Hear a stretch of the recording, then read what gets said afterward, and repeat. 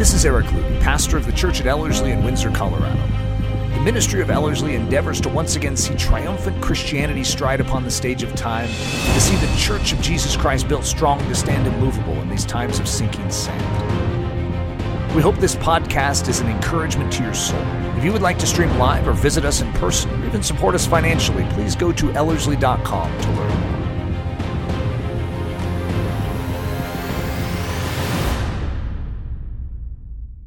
On Friday, I always sort of have a similar tradition, and that is, I come up with the message, I finalize the message for Sunday, and then I submit to Annie and actually a few others what my title and what my description is. And I had this thought late last night that I never did that. And that's sort of a statement of my week, where everything sort of feels a little off and out of whack, but a good week. It was a really good week, but that's just the way it felt. And so the fact that I didn't get my title in and my description in, you know what, that sort of makes sense with my week. But as a result, I don't have a normal Annie Wesche graphic, because how in the world is she supposed to do a graphic for a title she didn't get? And so as a result, if you went through my series called Daring to Do a Stanley Dale, you'd be like, I've seen that graphic before. And yes, that would be the graphic from Daring to Do a Stanley Dale. On the web, when this gets posted on YouTube, Vimeo, and on our website, it'll probably have a different graphic, I don't know. But this is our placeholder one for today. And, it usually has a line like episode 23. And so I had to put something in there to create the artistry with it, so it says the Church at Ellerslie up there. That was me, filling in some space to get that color, text color in there. I'm sure some of you guys are really appreciative of that. And there's my title, Out of Ash. See, ash is not a positive thing for most of us. Most of you don't want to collect ash. You look for ways to dispose of it. And it's interesting because God allows ash in our life at times. And, if you think about what that means something fell apart that you actually cherished, and it went up in flames. And yet out of that ash, God can work in a beautiful and powerful way. And that's what this message is. Something happened this week which stirred our team here at Ellerslie. And many of us picked up Lords of the Earth Afresh, which is a book by Don Richardson. Many of us reflected upon the Daring to Do a Stanley Dale series. And so my mind was on this like literally most of the week. And so doesn't it fit that my sermon would have something to do with that, and that I would have a graphic that, harkens back to Daring to Do a Stanley Dale? So you guys just sort of get dragged along with me. The way Eric Ludy goes as a pastor, you guys sort of just get stuck. So even if you didn't want to think about Papua New Guinea today, you sort of get stuck thinking about Papua New Guinea. And this is a very, very precious meditation, and it's sort of cobbled together with some unique additives, but from my final session in that series, which was called Daring to Care as Kusaho. And very meaningful, because it was the finishing touches to a 23-part series that had a great impact on my life. In fact, Dan and Sandy McConaughey would say that, I don't know if it was the second message in the series that sort of confirmed for them that they needed to leave Windsor and move to Belize. So I've always sort of wondered, should I not have given this series? I just lost Sandy and Dan because of it. But at the same time, that's part of the beauty of this series. The subtitle was Because the Unreached Can't Reach Themselves. And technically, what we are being built for is not to just hang out in a salt shaker, but to be spread as salts around the world. And there's a certain giving up side to Christianity, which is really hard. And as a parent, when I think of training my children to dare as Stanley Dale, what do I mean by that? Does that mean I'm willing, if they are moved on by the Spirit of God, to go to the unreached, that I'm ready to let them go? And that's a great challenge. It's one thing to give the high rhetoric about serving and giving and living and dying for Jesus Christ. And it's one thing to think about it personally. It's another thing to think about it with the ones you love. And that's part of what is sort of baked into this message as well. but out of ash. Now, that comes from Isaiah 61. Now, to give a little idea of even Isaiah 61, this is the chapter in the Bible, which wasn't divided into chapters at the time. This is the portion of the Bible that Jesus in his hometown is going to open up and read and declare that he is the one, that he is the long-awaited Messiah. And it's a rather audacious thing, but out of all the Bible, he is going to choose this passage. Now, it starts before this. However, this is a portion of it. And it's interesting because what we see then is that this is what the Messiah came to do. And Jesus himself is making that clear. I'm the one that fulfills this, and this is what I've come to do. Well, what does he come to do? To console those who mourn in Zion, to give them beauty for ashes, the oil of joy for mourning, the garment of praise for the spirit of heaviness, that they may be called trees of righteousness, the planting of the Lord, that he may be glorified. So God is going to be glorified because Jesus is going to do a work that is going to create trees. The word in the Hebrew, if you've ever heard me teach on that, is terebinth. These are not just little trees. These are trees. These are in the landscape of Israel, these were known as Ogygian. They were trees that were there before Israel even entered into the land. They were oftentimes 20 feet in circumference. They were massive trees.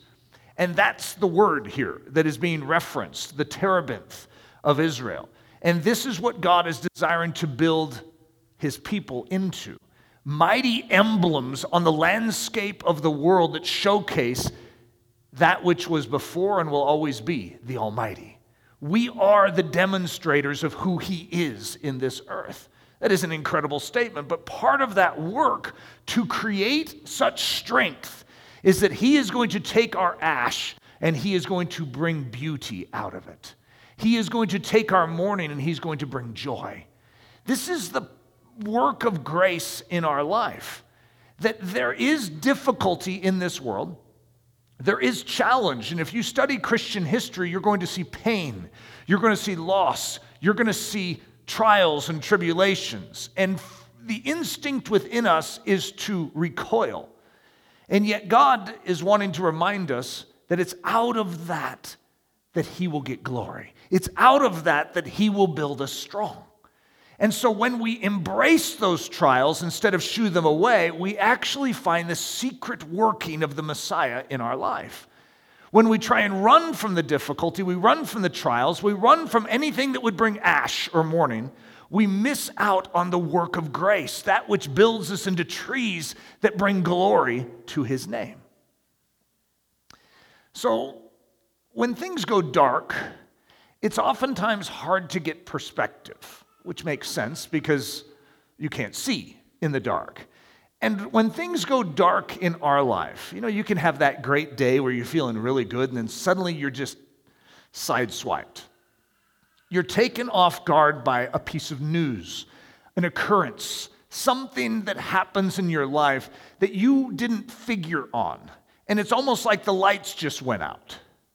And when you're in that situation, it can be hard to have perspective. Now, ironically, one of the things that God wants to do in us as the church is to prepare us for when the lights go out before the lights go out. That's the ideal. Now, if you're in the dark right now and you weren't prepared for when the lights go out, then a message like this can help. In other words, this is perspective in the dark. This is the truth spoken in the dark. Hey, by the way, out of that darkness is going to come an amazing revelation of light. Because light triumphs over that darkness every time. God will win. You will be able to see. Out of that ash, he will bring beauty. Out of that mourning, he will bring joy. You see, this is the perspective that we always need to have. God wins. God takes what the enemy means for evil, and he turns it into good for those that love him and are called according to his purpose. He's very good at flipping the script. So for us, in the dark moments, we need to remember that. We need to recall that. Jehoshaphat, there's a lot of big J names in the Bible. Jehoshaphat, the king, is surrounded by 3 enemy armies.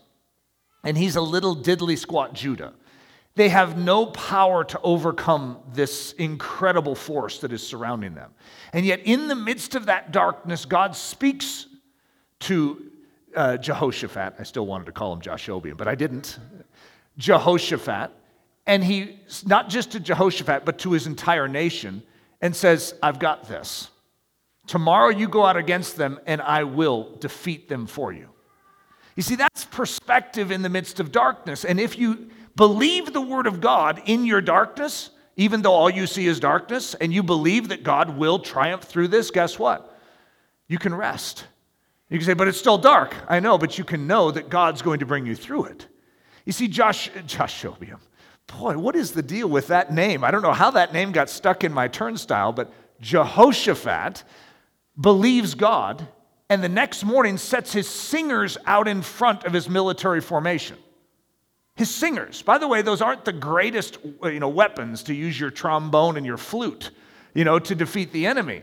And yet he's going to stick his singers out in front, and because he has such confidence that God is going to win this thing. And that's precisely what we do when it's dark. My God is in control. Though I feel unstable right now, though all I can see is dark, though all I feel is morning, though all I can feel is ash around me, my God brings beauty, brings joy, brings victory out of this very circumstance. That is perspective in the dark. So we're going to go back to early 1969. Or actually, late 1968, sorry. We're in 1968, and we're in Papua New Guinea. And if you went through my series on Daring to Do with Stanley Dale, then you get familiar with Stanley Dale. Now, the series isn't just on Stanley Dale. However, he's sort of a symbol because he's like this very imperfect hero, where he's a man who desires to live fully for Jesus, but he's a rather difficult man, too. And if you study Stanley Dale, you're going to be like, I love that guy. I would hate to work with him, but I love that guy. And it's encouraging to me to see how God can use flawed vessels through which to reveal one of the most powerful things I've ever seen in history. This man is going to receive a task to win a people to Christ. And yet this people, arguably, even by the other missionaries in Papua New Guinea, would say what he inherited as his task was possibly one of the most difficult tasks in all of history. And this Yali people that he is going to reach needed a very specific sort of missionary to reach them. You know what they needed? Someone a little like Stanley Dale. A man who was not that big, a little short guy, who was tough as nails.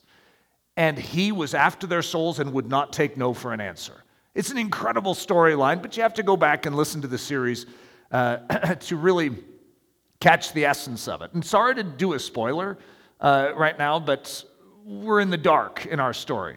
Stan Dale has just been martyred. And it doesn't look very good in the storyline. You have this man who's going after this Yali people, and then 100 arrows end up killing him. I mean, this is like quite the scene. It's a very heroic scene, but I'm skipping all that, right? And there was a man with him named Phil Masters, and he is going to be martyred as well. And it's a very heart-wrenching scene to relive because we have great detail of the scene because those that are actually going to come against Stan and Phil are ultimately going to tell their tale. And so we do know what happened in that situation, but at this point in the story where Don Richardson, if you don't know Don Richardson, he also wrote Peace Child, Lords of the Earth, Eternity in Their Hearts. But he's a great writer, and so he is going to be one of the missionaries sent to investigate the scene and figure out what happened. And so we have his eyewitness account right here in the dark. By the way, on the right is a picture of Stan Dale. Dan McConaughey sent me a copy of a book that I'm not exactly sure how he got it, but that goes along with the Dan McConaughey legend, doesn't it? But he said now this is my best guess at a quote, okay, that there's 4 copies of this book that anyone knows about in existence. 3 of them are in Australia, and 1 of them is at Prairie Bible Institute, and I think this is what he said, and that's the one I have. But then my next thought is, how did you get the one from Prairie Bible Institute? Because shouldn't it be there are 3 in Australia and then 1 in Belize right now? So I'm not sure about that, but he sent, and it could have been that he took photocopies of each of the pictures in Prairie Bible Institute, but I'm not exactly sure, but he sent me the whole book, and it is so powerful, this book, and it's about Stan Dale and Phil Masters, and I think it was probably written before Don Richardson's account. But it has pictures in it, which is one of the hardest things to find of Stan Dale, if you remember me doing the series. And so he's on the right. And doesn't that sort of look like Stan Dale in your mind, too? It's like a little more rugged than my Ernest Shackleton picture that I used. I used a young Ernest Shackleton as my placeholder for Stan Dale. And then there's Phil Masters on the left.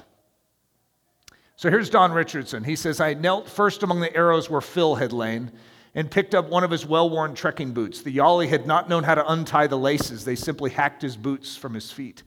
I thought back to the day when Phil pleaded on our conference floor for mission approval to stake out a new claim for Christ in these wild valleys beyond Ninya.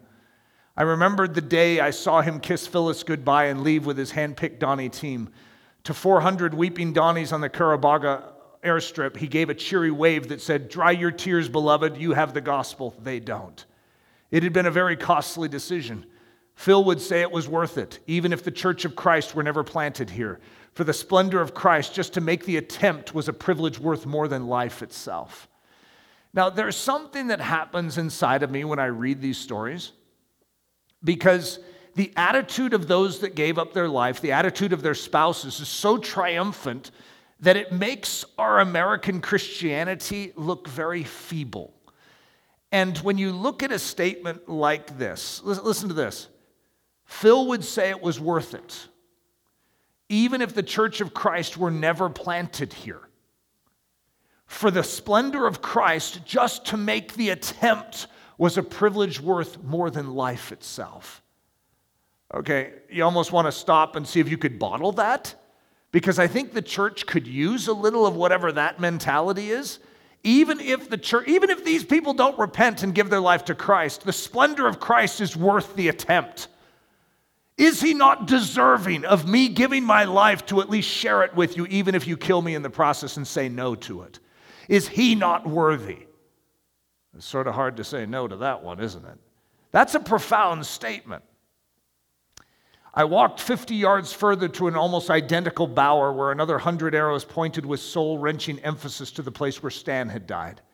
My mind drifted back, reliving for a moment my first conversation with Stan. We were walking together across a hillside above Karabaga, the wind in our faces. "Stan," I said, "I hear that you have a wealth of great poetry stored in your memory. Please recite for me the one poem that has molded your life more than any other." Stan paused, turned, looked at me, and recited "If" with stunning intensity. Then he paused again, and after a moment said, "But let me add something else, Don. I've got to the place where mere words, no matter how fine, leave me cold. All I want is the reality of knowing Christ." "Enjoy it, Stan," I whispered over the ground where he died. "Enjoy that reality to the full, forever." So, in the storyline here, the Church of Jesus Christ, this story is going to rock Christianity. It's going to shake people at a very, very deep level. And it's going to remind the church of the expenditure that is required in sharing the gospel and the risk and the hazards associated with it. But in a sense, for these missionaries down there, it feels like all goes dark. And things are going to start to fall apart. And ground that had been gained with these tribal people in different tribes, not just the Yali, seemed to have a reverse effect. Because what's going to happen is the military, the police are going to step in from Indonesia. I mean, that's not allowed. That's illegal behavior. Now, these tribal people had never seen police, didn't know that there were any international laws that they were violating. And suddenly they're going to have this encounter with the outside world that isn't gospel-friendly. It isn't loving and kind. It's going to have guns, law, and order associated with it. And it's going to create a crisis. And the missionaries down there are going to feel this. So listen to this statement. When all goes dark, God does his very best work. Now, for those of you that are in a season which probably could be described as dark, which means you don't see how it's going to end, you don't understand how you could get out of this weighty situation, this heaviness that you've been walking through, There's a turmoil, there's a trial, there's a difficulty that you feel that you're in, and you can't see the exit sign. This is actually one of the most valuable real estate in your spiritual life. In fact, I could guarantee you, if you walk through this real estate with faith, you will look back on this time and see God growing you stronger than any other time in your life. Simple enunciation of my entire spiritual existence. My growth curves come in and through these dark times. That's when they happen. So it makes sense, doesn't it, that you would set your singers out in front of you? Because you do know that God's going to grow you through this, right? You see, that's the faith answer. God's in control. God knows my circumstances. He has not forgotten me. And He, even through this, will be glorified. I trust you, Lord. So that's why we rejoice. That's why we sing in prison cells. That's why we give thanks in all circumstances, because we know our God wins. So this is a dark situation, but let's continue to sort of unpack that dark situation. Stanley Dale is shot through with over 100 arrows. He is cut up into small pieces lest he resurrect from the dead. They were so afraid. This guy was like a supernatural guy to them. So they literally are going to do that to make sure he doesn't resurrect. The Yali Valleys are destabilized by governmental retaliation to the killings, and it appears extreme violence is now the new order of the Dark Mountains.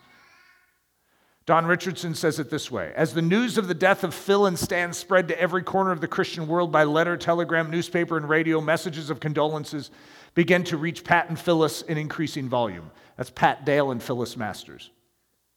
Tens of thousands of people in many lands began to pray for the Yali tribe, people who would not otherwise have known of the tribe's existence. The Seng Valley suddenly became one of the most prayed for valleys on earth. Now at last, many predicted, with so much prayer concentrated upon the Yali people, surely they cannot long remain resistant to the gospel of Christ. Something will have to give.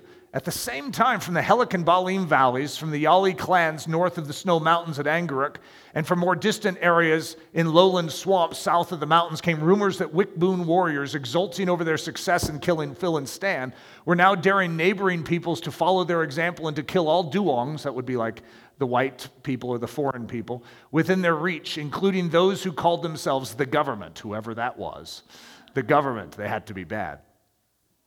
Don Richardson continues, as Frank and I, so this is after Frank, I don't remember Frank's last name, but Don and Frank are going to be with the police, the Indonesian police, as they come in to bring justice in the situation, and they're pleading with the policemen not to use violence.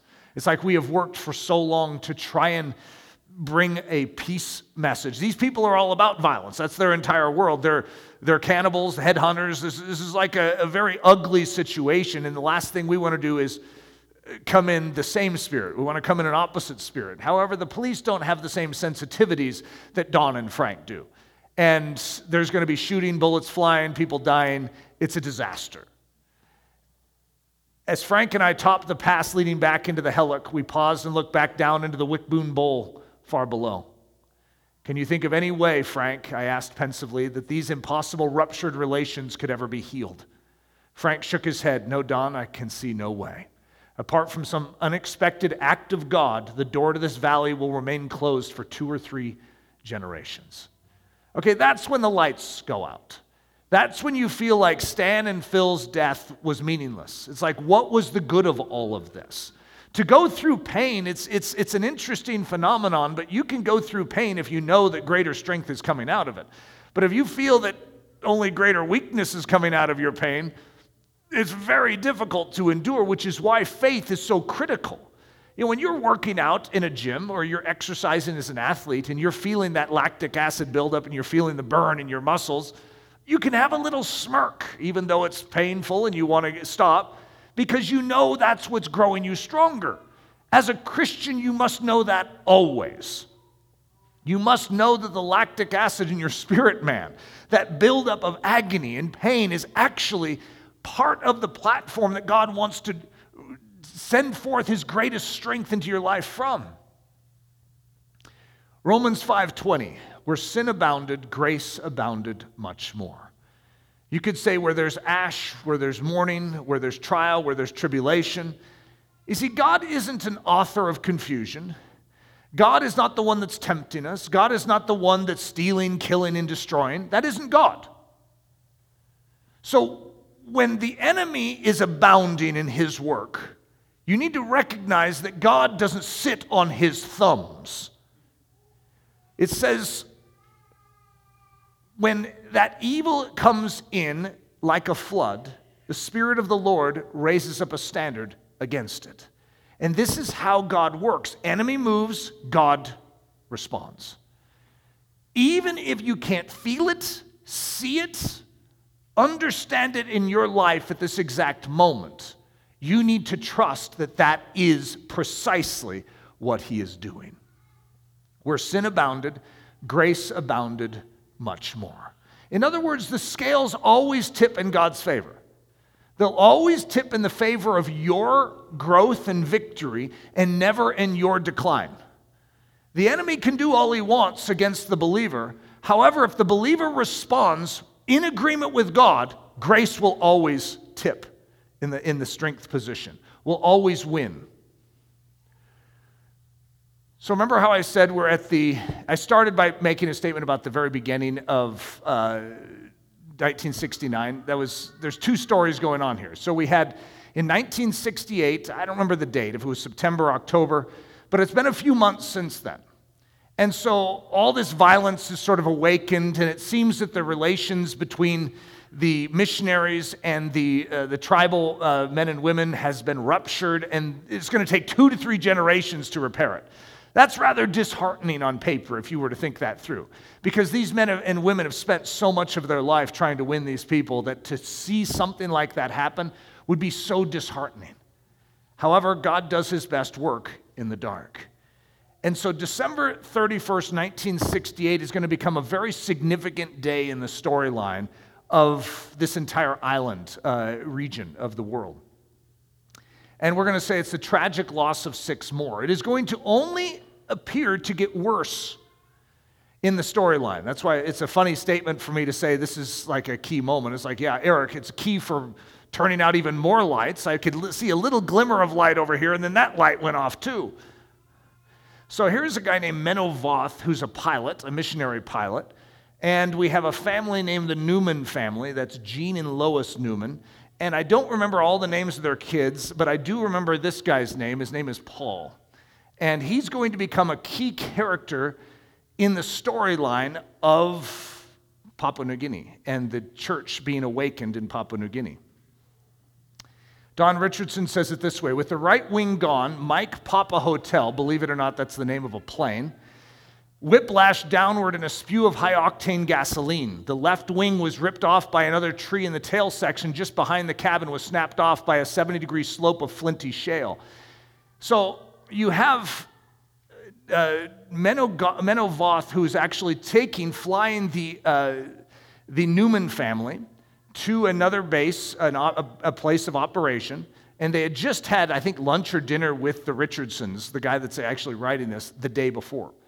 And they get caught in low-lying fog. He loses his place and ends up going down. The fuselage screeched down over the shale and slammed against a hedge of young trees, preventing it from plunging into the Sang River. The wail of shredding aluminum died under the explosive whoosh of a gasoline fire. Cracking flames jetted through the control panel and burst in through the 2 ruptured doors, incinerating, melting. 9-year-old Paul Newman, sitting far in the back of the cabin, saw the pilot and his own family engulfed. He unbuckled his seatbelt as flames hissed toward him, blocking his escape through the doors. He looked behind him and saw a gaping hole where the tail section had been. Frantically, he squeezed out through a tangle of broken cables, sliding, rolling, crawling, and finally running. He escaped barely ahead of the spreading inferno. Loss, and more loss. So that's 7 more that have died. Do you know that this was 800 yards from where Stan and Phil were martyred? 800 yards, that's where the plane went down. The odds of that are like 1 in a trillion. It is so ridiculously impossible that they would have landed this close. This was the very beach where it all started, and then they kept moving back 800 yards to where they finally died. This is like a marker for a massive event in Christian history already. And now this plane goes down and goes into a blaze, and one little boy slips out the back. All the tribe, the Yali that just killed Stan and Phil, are watching this from up on a high hill, and they see this little white boy sneak out of the plane and start climbing up towards them. Loss, loss, and more loss. And now a 9-year-old boy is lost just a stone's throw from where Stan and Phil were brutally murdered 3 months earlier. Okay, if you're a betting person at this exact point, remember there's a vengeance towards any Duong. And there's a little helpless boy. His parents can't even do anything about it. They just died. And he is now right there, and no one knows that he's there. And he is surrounded by warriors that are not too happy with his presence. Let's just put it that way. And so if you're a mom, you could just imagine how that would feel. And yet, she gave up her life for Jesus. That was the last thing she did. And now her son is there in this very, very challenging situation. And as a parent, you can do nothing but release him unto God. So here's Don Richardson's telling of the story of Paul Newman. Paul had no inkling that he was climbing a hill only 800 yards downstream from the place where Stan and Phil spent their last night, or that hundreds of eyes watched him now from lofty mountain ridges, eyes of people who 3 months earlier hounded Stan and Phil to death, and who 2 months earlier lost 5 of their own number to guns of patrolmen. In the normal course of Yali tradition, those people would relish a chance to exact vengeance for their 5 dead brothers, especially upon one lone unarmed figure. Then Paul saw the bow and arrows in the man's hand. So I'm skipping through this story. This is actually quite a long story. But there's going to be one man, and his name is Kusaho, and he's an older man that had begged those same warriors not to kill Phil and Stan 3 months earlier. And he had felt like they were going against the gods, if you will, by doing it. Something was wrong about it. And all the tribe had felt that. Like afterwards, they had this feeling that they'd never had before, like they had violated something. They didn't violate their own law, but they felt like they had violated some law, like they had stood against God somehow. Even though they didn't understand all that, they lived in a polytheistic, many gods concept. They felt like they had violated something, and they felt like the 5 warriors that had been killed was a judgment from that spiritual realm against what they had done. And Kusaho, this older man, when he sees this young boy, feels like this is the opportunity to make right what they had made wrong. So he goes to protect this boy. Then Paul saw the bow and arrows in the man's hand, and he started with fear. The killing of Mr. Dale and Mr. Masters was still fresh in his mind. Instinctively, Paul held his hand out in front of him and cringed. "No, mister," he pleaded. "Don't shoot me." Kusaho understood not a word, but the gesture was plain. He laid down his weapons and held out his hands, palms up.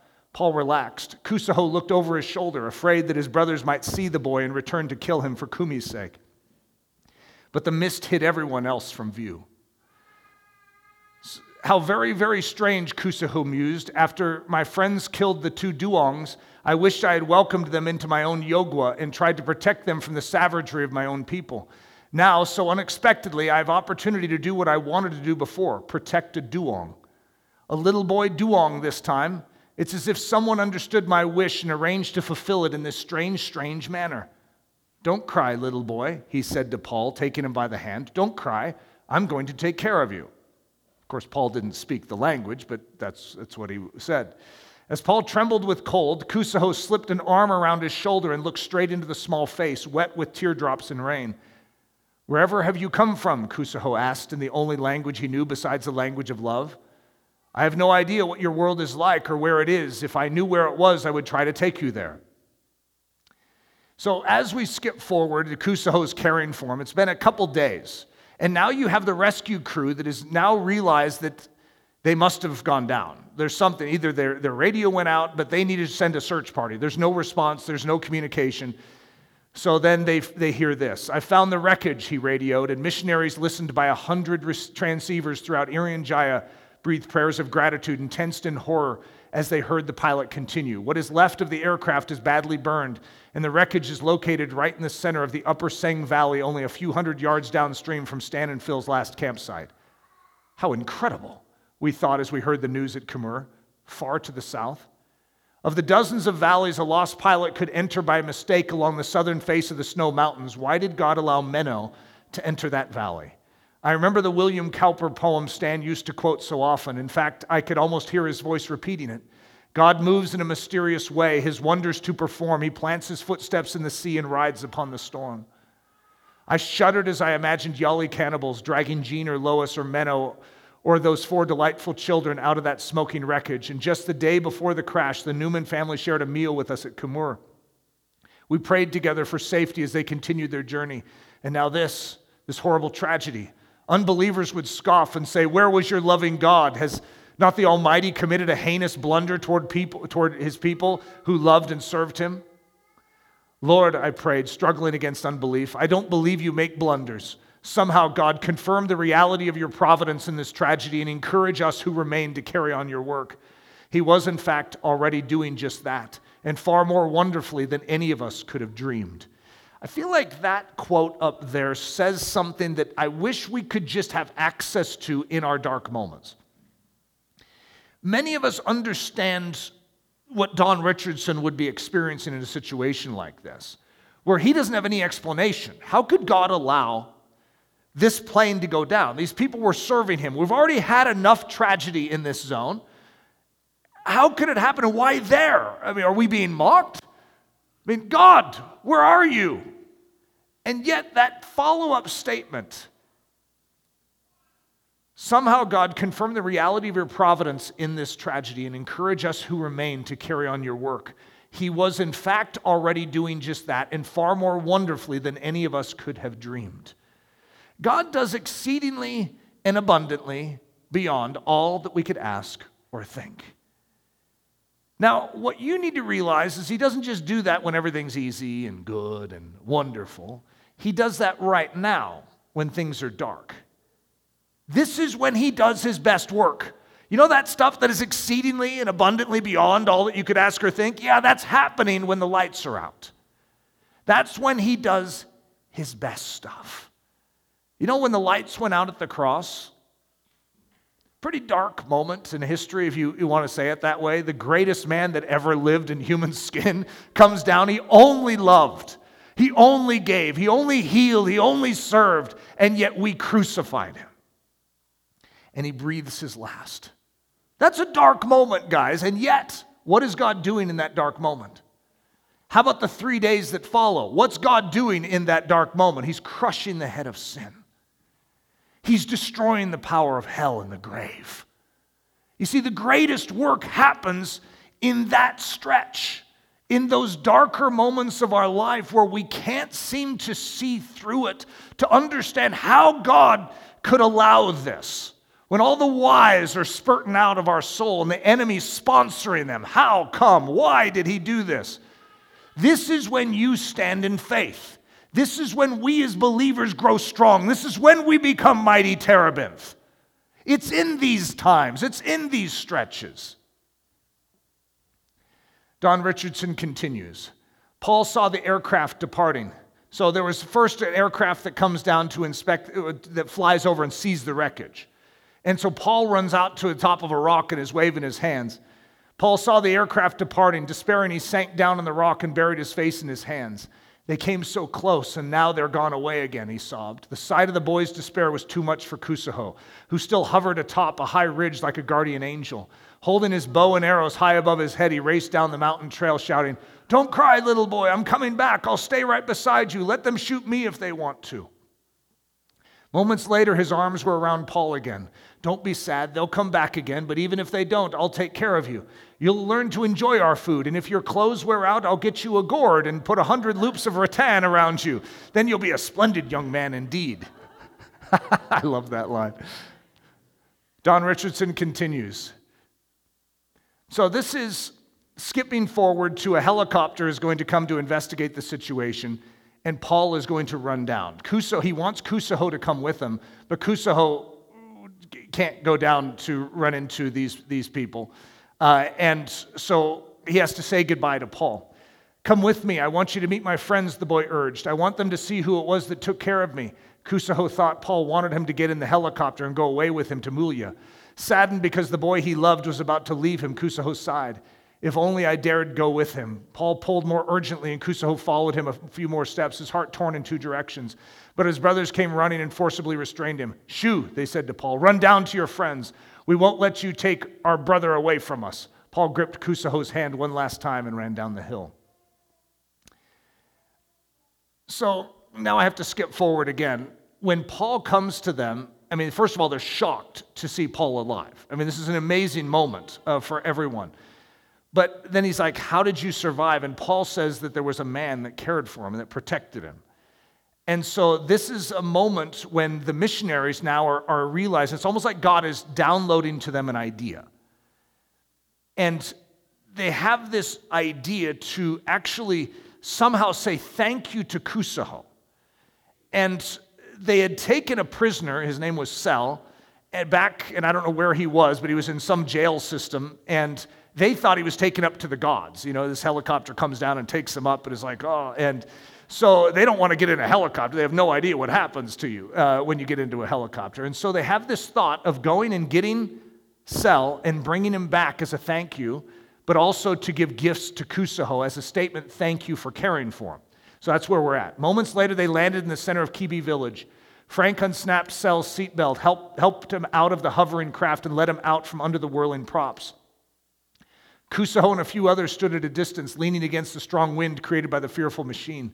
When the Yali saw their friend Sel running to them, their eyes opened wide in surprise. They ran forward and embraced him. Frank waved to catch their attention and then deposited a pig, a number of steel axes, and some knives on the ground as gifts for Kusaho and for any who helped him to take care of Paul. Then he climbed back into the copter, and immediately the pilot lifted up and out of the Wickboon Bowl, racing against fast closing weather. In the valley below, Kusaho watched the helicopter vanish among clouds. "They understand now," he beamed. "At last they know who I am. They know I love them, and they have responded to me with love." This is this key moment, and this one man, Kusaho, is going to be used by God in this valley. For whatever reason, he is wired differently. And he seems to know that it is wrong to kill Stan and Phil. And he seems to know that it's right to protect this little boy. And now somehow this communication between these duongs and him has been established, even though it's vague. You see, the Yali know that they're trying to get a message to them. It's this new way of living, this new way of thinking. But they're scared of that. And so they want to kill anyone who would try and mess up their ancient thought patterns, their ancient ways of doing things. They know how to appease the spirits. And if these duongs come in with their new message, we could all die because we are agreeing with something outside of our ancient traditions. And yet something is triggered inside of Kusaho where he's like, I want to know what they have to say. Thousands of Christians around the world were praying daily for the time when the killers of Stan Dale and Phil Masters would surrender to the love of Jesus Christ. We knew it was only a matter of time, but which time? We wanted to go in at the right moment, not too early and not too late. For although Kusaho and his brothers had shown kindness to Paul Newman, how could we be sure of a welcome from other families and clans in the Seng? So this is a challenging thing. If you're a missionary and you just saw Phil and Stan die the last time someone went in there, could you imagine being the next wave to go in? So even though Kusaho seemed to protect little Paul, who's ready to raise their hand to go in next and try and share the gospel with them? This is a huge moment. So Don Richardson continues the story. Guess where I have been, Luliap, Wayo explained. These are two Yali warriors that were in Stan's village. The Seng Valley. I told the people there not to be afraid. I assured them that the government planned no further action against them. I told them also that all the villages in the Helik Valley have welcomed teachers of the gospel. And I said, if you too want teachers, let me know, and I'll pass on the word to Luliap. Well, what did they say? Luliap asked eagerly. Kusaho said he wants you to come. And the others? And the others? I know of no one in Kibi village who would attack you, even though they still don't understand what the gospel is all about. I can't be sure about the other villages you will pass through on your way. Wayo said thoughtfully, I think the time has come, Luliap said. Wayo, I've never been to the Seng Valley on foot. Will you show me the way? Indeed, I will. When do you want to make the journey? So guess who's going to risk their life? The very disciples of Stan Dale, who watched his life, who saw him risk his life, are going to be the ones to say, let's not have his blood be wasted. Let's go in the way he did. And that's what we call daring to do as Stanley Dale. What's the good of an example of a man like this if we don't, like Wayo and Luliap, say, me too. I want to go in. But you do know there are risks. You do know what happened to Stan and Phil. Yes. But Jesus, is he not worthy? Don Richardson continues, crossing the Sang Pass at 10,000 feet, 7 potential martyrs descended quickly to rocky Yandol Beach, where 2 piles of white cane shafts still served as tombstones for Stan and Phil. Pressing on, they passed boldly through the midst of Sengabut village, now partially rebuilt. Wickboon tribesmen burst out of their yogwas to stare at them uncertainly, heavy brows beating with concern. No one raised a hand against them. Walking straight and tall under a bright mountain sun, the 7 climbed a steep slope beneath ponderous scrutiny from Wolahovac and Bahobol villages. Finally, they walked unscathed into Kibi village, where Kusaho welcomed them. Stay with me. Tomorrow I will kill a pig and stage a feast in your honor. You must tell me 2 things. First, where is that little boy who fell out of the sky right into my lap? And second, what is this message called the gospel? Is it really a more authentic guide than the Winnemelelek? What is it about the gospel that made those 2 duongs determined to come here even at the risk of their lives? Luliap smiled, scratched Kusaho under the chin, that's a way of communicating, and began his reply. At the entrance to Kibi village, Kusaho stood, his arms outstretched in welcome. Sorry, I'm fast forwarding, guys, if you're wondering the strange connectivity of the message. At the entrance to Kibi village, Kusaho stood, his arms outstretched in welcome. I realized when I saw him that what I had imagined was true. So now Don Richardson gets the privilege of meeting Kusaho. Weighed in the light of cultural differences, Kusaho must be regarded as one of the most unique human beings on earth. In his untaught compassion towards strangers, his clear-sighted anticipation of unknown truth, and his willingness to differ from the majority, Kusaho towered above his peers, higher perhaps than many great men in our culture have towered above us. So I'm going to add a new layer to this, and that is daring to do as Lois Newman. And this is something that I was reading this week because of Dan's communication with me. All of us on our staff, like I said, have sort of read through the end of Lords of the Earth again, or maybe listened to Daring to Care as Kusaho. There's a reason for that. And so we've all been sort of freshly reminded and stirred in regards to this story. And so Jean and Lois Newman were the parents of Paul.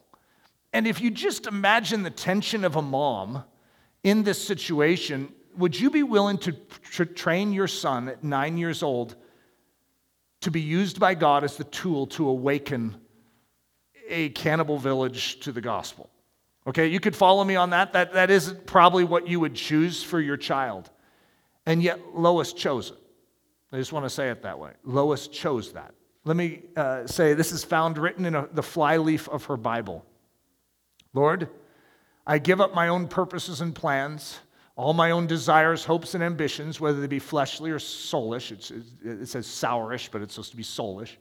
And accept thy will for my life. I give myself, my life, my all utterly to thee to be thine forever.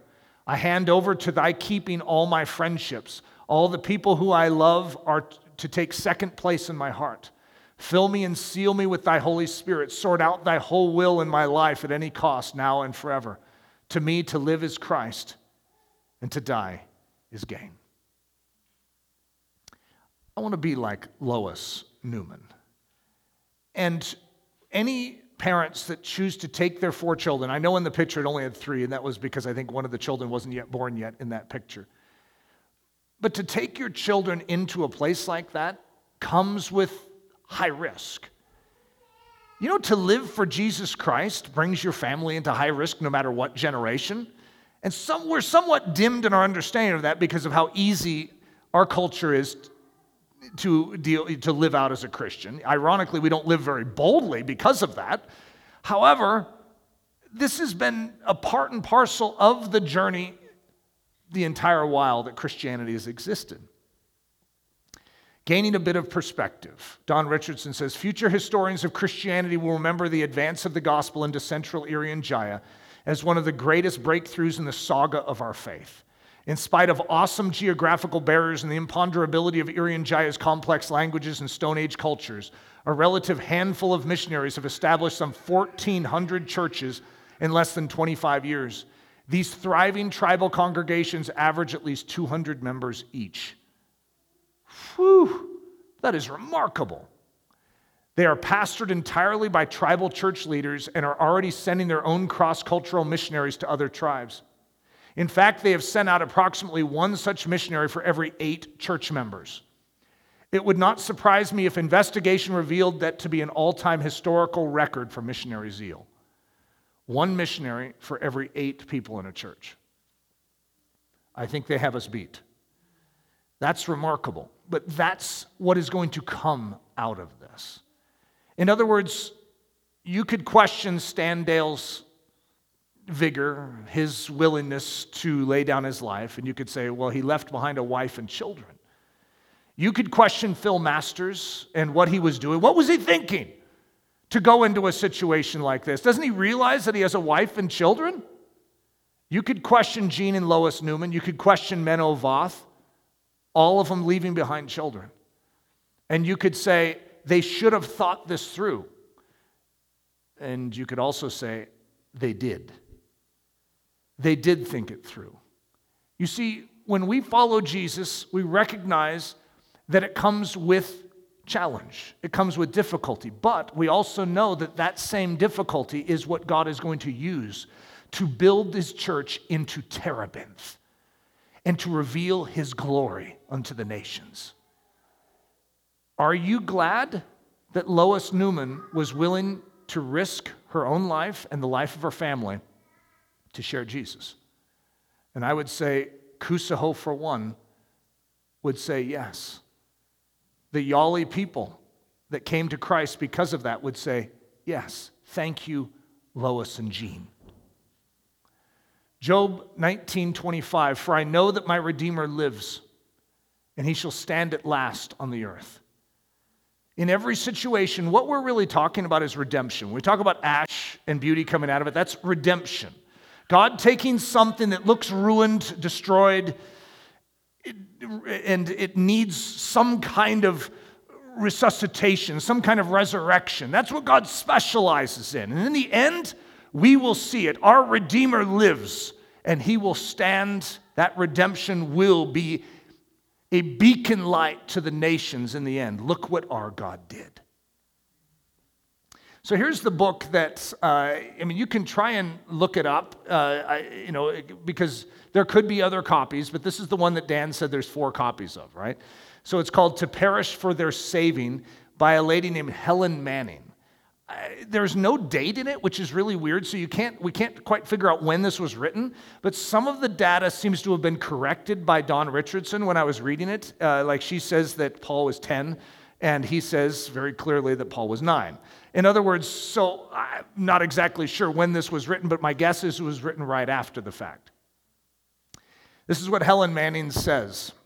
Midst the deep sorrow surrounding the tragedies, there was suddenly bright hope for the gospel in that dark valley of death. As at the cross, where the starkest exposure of human sin was met with the highest expression of forgiving love, God's saving grace is at work. And this is a poem that she had right at the most crucial moment in the book, right where all the revelation of God's providence has come out. There is no gain but by loss. You cannot save but by a cross. The corn of wheat to multiply must fall into the ground and die. Wherever you ripe fields behold, waving to God their sheaves of gold, be sure some corn of wheat has died. Some soul there has been crucified. Someone has wrestled, wept, and prayed, and fought hell's legions undismayed. That's pretty good. Thank you, Helen Manning. There's a picture of Kusaho, obviously a rather rare one. And so he's the one in the middle being propped up. Isn't that a precious man? Aren't you a Kusaho fan? Don Richardson's description of him just bonds me to him. And it's like, I love this man. And it's so precious to think that he gave his life to Christ and we'll get to meet him someday. But to me, these people are like superstars. Have you ever had that? You know, I used to really want to meet John Elway. And he was sort of the one guy's like, who would you like to meet, Eric? If you could meet anyone, well, John Elway would be pretty cool. And I've moved past that a little. It's no offense. I still would probably enjoy meeting John Elway. One of my buddies went in and had a business meeting with John Elway, and he signed, when God Writes Your Love Story, when I talk about John Elway, he signed that page. And I think I lost the book, though. It shows you how much I valued it, right? But to me, to meet some of these characters, like, I want to talk with Stan Dale. I want to meet Phil Masters. I want to talk with their wives. I want to talk with their children. There's something about this that speaks my language. So this is an email that I received this week. Dear Eric Ludy and Ellerslie team, my name is Paul Newman, eldest son of Jean and Lois Newman, missionaries to Papua New Guinea in the 1960s. Last month, I started a book project to write about the character of Stan Dale and ran across your podcast, Daring to Do as Stanley Dale. So he's coming tomorrow to the campus. And you can sort of see why we as a team are stirred on this point. And it just like touches us in a very personal way. It's like a gift to us, just like it was a gift to Kusaho. To labor in these fields is hard. It almost seems like it'd be more romantic in Papua New Guinea. It's hard in Windsor. You don't always see the impact that you're making. But to recognize that God is overseeing these things and bringing stories about, it's a beautiful gift, I think, to us. And to remind, I think that's why Dan he's like all excited. He has all this data that he's ready to give to Paul. Isn't that, Dan? By the way, do I have blood on my lip? I feel like I'm bleeding right in front of you guys. It's probably some symbolic thing, tasting blood in my mouth as I talk about this. But it's a unique love language for us as a team that I feel like God is communicating in this and reminding us to dare to do as Stanley Dale, to dare to do as Lois Newman, to dare to do as Phyllis Masters, to dare to live a life that truly is befitting the splendor of our King.